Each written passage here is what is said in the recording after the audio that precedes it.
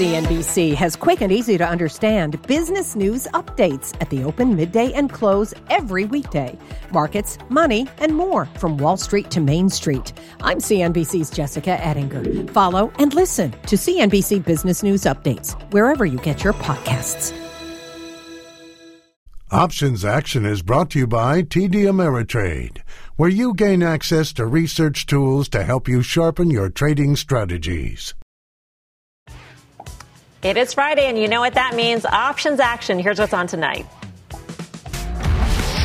Like a comet, or volcanic eruption, or looking forward to Mondays. Next week will be only the 5th time in history it's ever happened. We'll tell you what it is and how you can play it. Then, out with the old, in with the neo.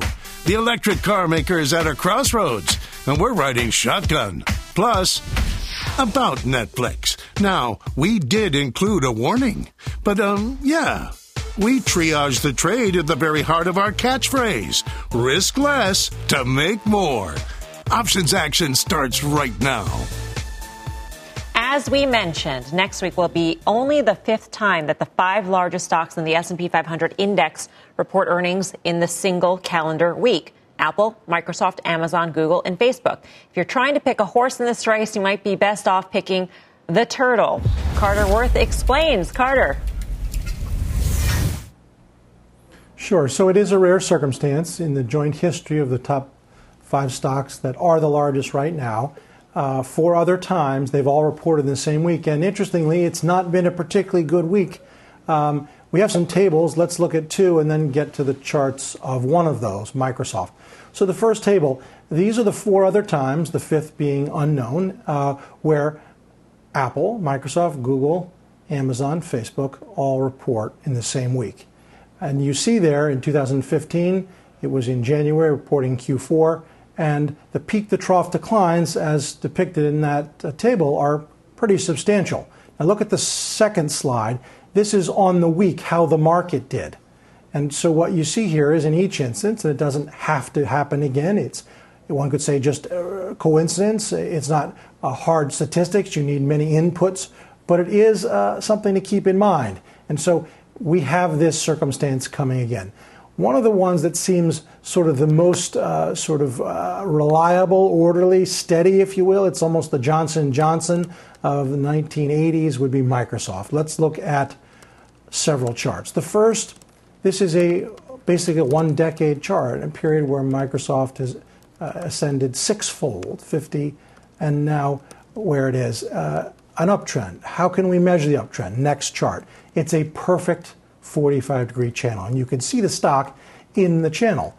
Next chart. Now, we're right on the midpoint. This looks like the one I just had up, but it's not. It's depicting the midpoint of the channel, and Microsoft is literally ascending in that channel near perfectly. So we think it can get to the top of the channel. 2 more charts, here and now. This is the here and now chart. What we're doing here is connecting the March pandemic low to the current lows, and it's a perfect trend line, and you can see the arrow I've drawn.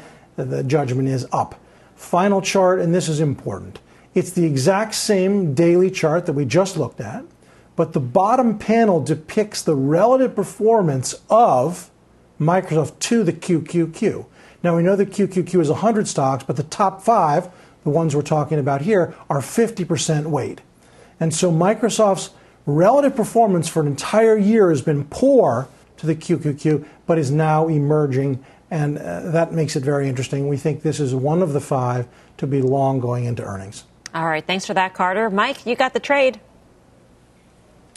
Yeah, so, Microsoft, from a fundamental point of view, I think they're very well set up. What we have here is probably a little bit later stage migration by more mature companies to the cloud, and I think they're very well positioned in that space for growth, maybe even better than Amazon is, which probably was more focused towards, younger companies that were sort of making that migration a little bit sooner. Plus, they are also well positioned in enterprise spending for those industries that are not likely to migrate completely to the cloud. So those would include things like financial services and healthcare. And obviously, they've demonstrated their ability to perform. Now, looking at earnings, right now the options market's implying about a 3.6% move when they report next week. That's in line with the 3.6% or so that the company has averaged over the course of the last 8 quarters. But one thing I would point out is that at about 35 times earnings, these are valuations for Microsoft that we haven't seen in about 18 years. 2003 was the last time we saw the stock trading at the multiples where it has been most recently.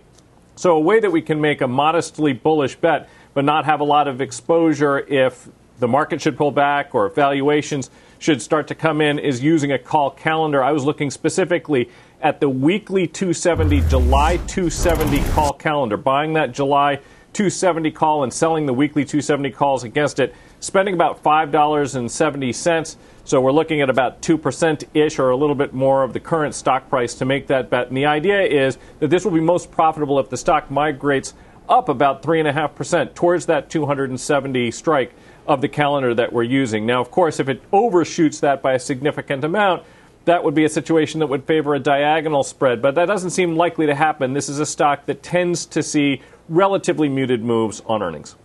Tony, what do you think of the trade? And what do you think of Microsoft?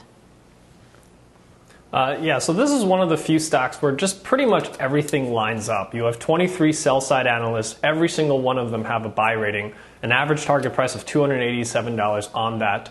And when you look at the technicals and the fundamentals, they look really strong. Carter's charts show you the stock trading at all-time highs relative to its sector, also at all-time highs. These are really strong charts. And when you look at the fundamentals, I know we talk a lot about Azure and Office 365 as Microsoft's business, but 60% of Microsoft business is now cloud-based and SaaS revenue-based. So I think 35 times revenue is not particularly crazy. And if you compare it back to 2003, there are very different companies to going back then. So I do think the valuations here are actually fairly reasonable, especially when you have LinkedIn and Xbox still growing at about mid 20% revenue growth here. So Microsoft is really firing on all cylinders. So for those reasons, I do potentially think about Mike's trade where I might adjust that to a diagonal because I think that there is a little bit more upside here for Microsoft going into earnings. I would go a little further out in terms of the weeklies. I might go into the May weeklies, but sell maybe a 280 call against it, giving me a little bit of upside here on Microsoft because I do think it is very strong.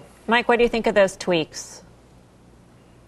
Yeah, so one of the points I would quickly make is that if you were going to extend the tenor, that is the maturity of the short option, then you definitely want to go further out of the money than the one I selected. Basically, that straight calendar is just trying to take advantage of the fact that the stock doesn't tend to move that much the week they report earnings. But if you give it more time, this is a stock that could obviously move substantially higher, maybe up to the average analyst price target around 285 or maybe even higher. So if you are going to move to a diagonal and use a longer dated expiration, then you definitely want to choose a short strike that's a little bit further out of the money than the 270 on the straight calendar using a weekly. All right. Well, another name on deck to report next week, next week's a big one, is NIO. The Chinese EV giant has struggled mightily this year, down more than 15%. But Tony says the stock could be primed for a big rebound. So, Tony, what's your take?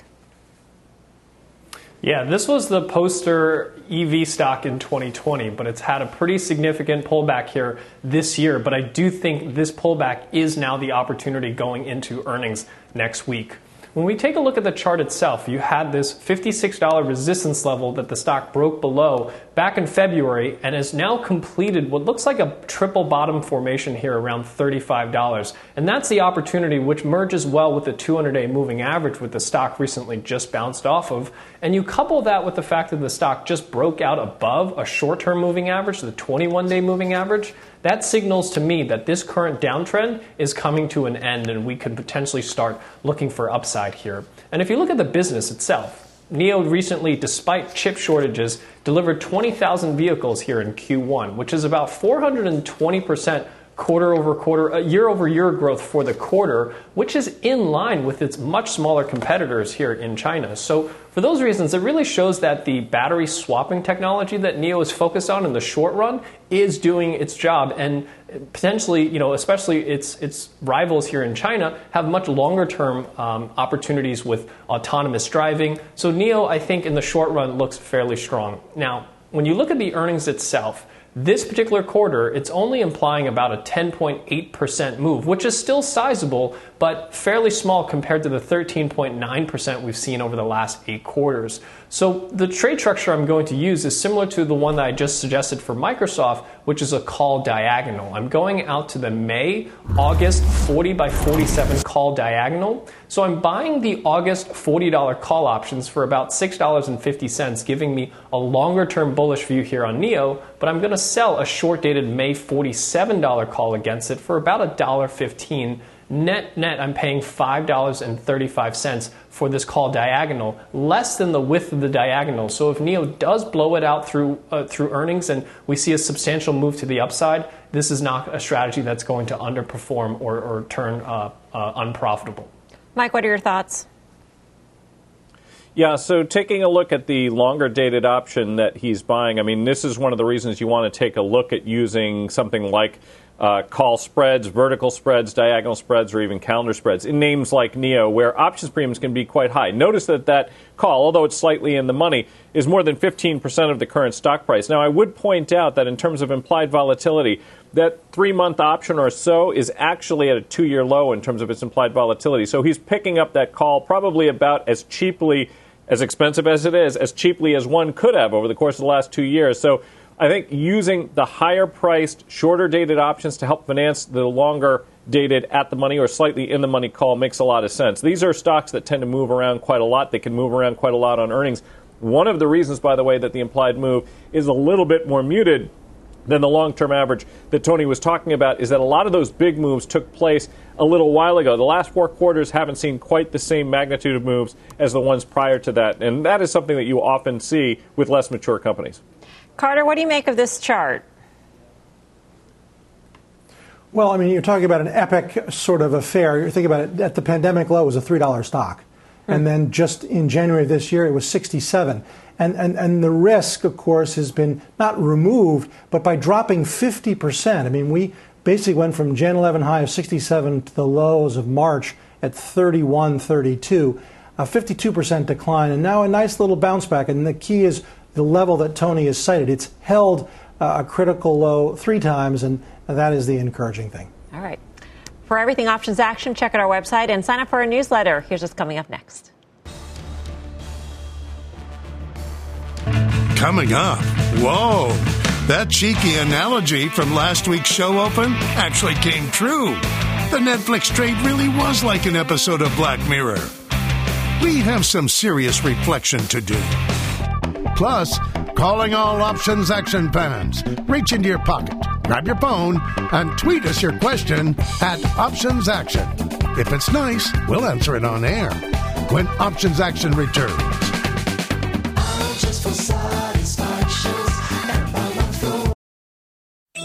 CNBC has quick and easy to understand business news updates at the open, midday, and close every weekday. Markets, money, and more from Wall Street to Main Street. I'm CNBC's Jessica Ettinger. Follow and listen to CNBC Business News Updates wherever you get your podcasts. Welcome back to Options Action. Last week, we risked less on Netflix, but didn't exactly make more.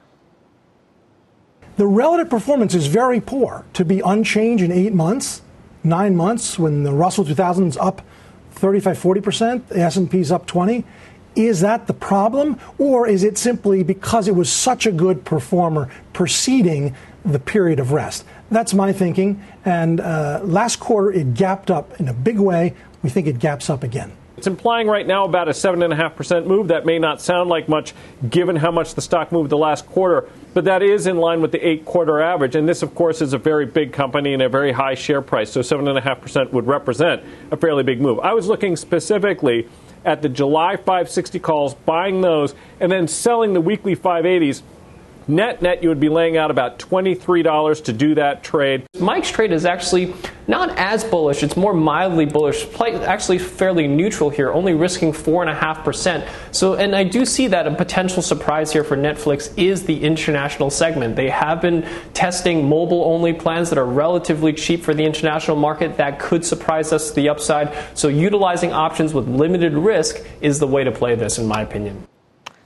Well, as you know, since then, Netflix has, well, flopped. But as they say in so many movies, we live to fight another day. So let's go around the horn again and take a second stab at it. Carter, we start off with you. And in Twitter, already you acknowledge the wrong call you made. But what do we do here?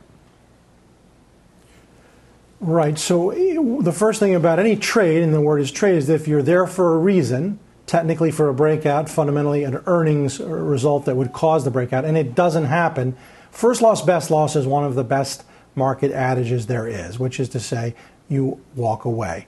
Now, in terms of what's happened to the pattern in the stock, conceptually not much, which is to say, and let's look at two charts, it's simply fallen back to where it was 3 weeks ago. Yes, a lot has happened if you have the trade on that we were recommending, but in terms of what Netflix is doing, after basically more than doubling from its lows, the rest is now likely to continue. So tactically, it's dull. It has no upside. There's no catalyst. And I think the downside is capped because it is just dropped and gapped back into the range. And now look at the second chart. Here, this depicts the range. If you have a longer term, and this was the sort of the discussion with clients all week, it's something to continue to add to because ultimately the breakout will come and Netflix will be meaningfully higher over time. So, Mike, what do you do now?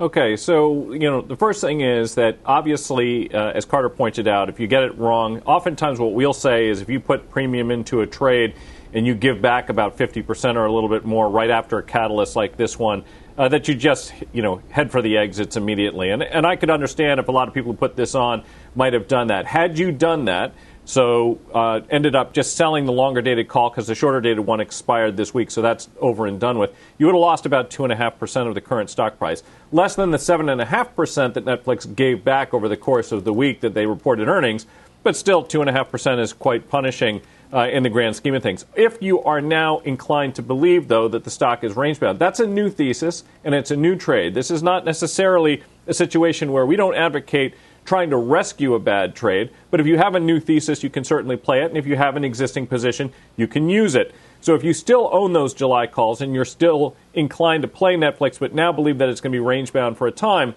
you could convert the existing structure into a short iron condor. I was looking specifically at selling the June 470 450 put spread and then selling the June 550 calls against it. Now, remember, we own the July 560s, so it's a little bit of a twist on the iron condor. But the idea here would be if you sold those options, you would collect about $12.25. That's approximately how much we ended up losing in premium between last week and this week on the long leg that we still carry. So this is a situation where you could play a new thesis if you chose to, and I know that some people have been, and I believe that some of Carter's clients are actually engaging in trades like this. But again, don't try to rescue a bad trade, but if, with new information, you have a new thesis, you can convert some of the existing positions you have to reflect your new thesis. Yeah. Now, Tony, last week you were trying to play devil's advocate, so what do you say now?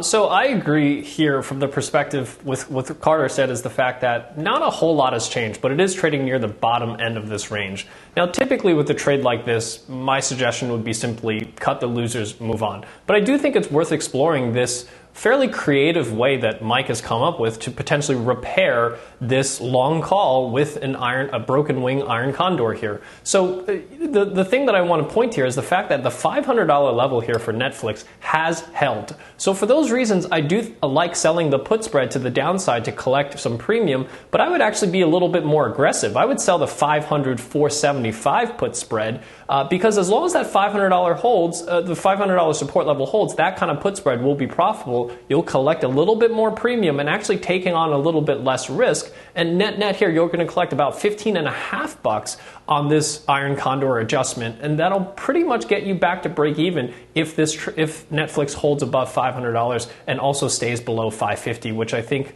based on the current levels, that's likely going to happen. Okay. Up next, an AT&T call back, and we're back in 2.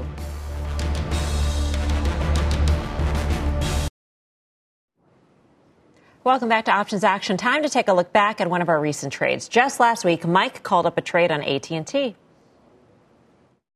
When we do a buy right, here are the important things to consider. Typically, you want to do this on a stock that you want to own. You want to do it so, though, on a stock that has maybe only modest upside potential. Why is that? Because you're going to be selling an upside call. This is a situation where you're worrying less about catalysts, less about capital appreciation, and more about yield. You can look to buy that stock. I was looking at that. It was about $29.50 earlier today, and you could sell those June 31 calls for about 50 cents against it. Now, importantly, those calls expire before the next dividend date, so you actually are essentially creating a new one for yourself by selling those, and the yield would be just under 1.7% on a standstill basis. That trade ended up very much in the green. So, Mike, what are you doing now? Yeah, I mean, the key thing when you do a buy right, the best thing that can happen to you is for the shares that you purchased to run to the strike of the option that you sold by expiration. Now, it did run to the strike, slightly through it, in fact, but we still have a considerable amount of time to go until expiration, and there's still a lot of extrinsic premium to those short calls. So you want to hang on to those. I would look to roll those up and out when the extrinsic premium gets to 15 cents or less. So basically what that means is when we start to see some of that decay come out, just take a look at the share price minus the strike price. When you take that intrinsic premium out, how much is the call left with at that point? Because that means the decay has essentially been erased. You've taken out most of what you can get. So at that point, you're going to want to roll it up and out. What would you do, Tony? I actually have this trade on myself. I made the adjustment that I suggested last week with the May 31 calls as opposed to the June 31 calls. I'm doing exactly as Mike said. I'm hanging on to these. I'm letting them get towards about 2 to 3 weeks from expiration when the extrinsic value declines. And then I'm likely going to roll this out to June, probably to the $32 or $33 strike, depending on where the stock is trading at the time. All right. Up next, we got the final call.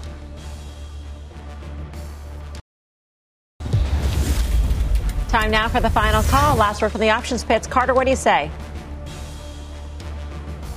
Microsoft, it's as steady as it gets. In fact, its beta at 0.89 is lower than the consumer staples sector and the utilities. Steady as she goes, up and to the right, buy it into earnings. Tony. I think China's electric vehicle market is about to heat up with NIO's battery swapping technology. I'm buying a May-August call diagonal. Mike Coe. I like Microsoft fundamentally, and it doesn't tend to move that much on earnings week. I think calendars and diagonals are the way to play it into earnings. All right, that does it for us here on Options Action. See you next Friday, 5:30 p.m. Eastern Time. Mad Money starts right now. CNBC has quick and easy to understand business news updates at the open, midday, and close every weekday. Markets, money, and more from Wall Street to Main Street. I'm CNBC's Jessica Ettinger. Follow and listen to CNBC Business News Updates wherever you get your podcasts.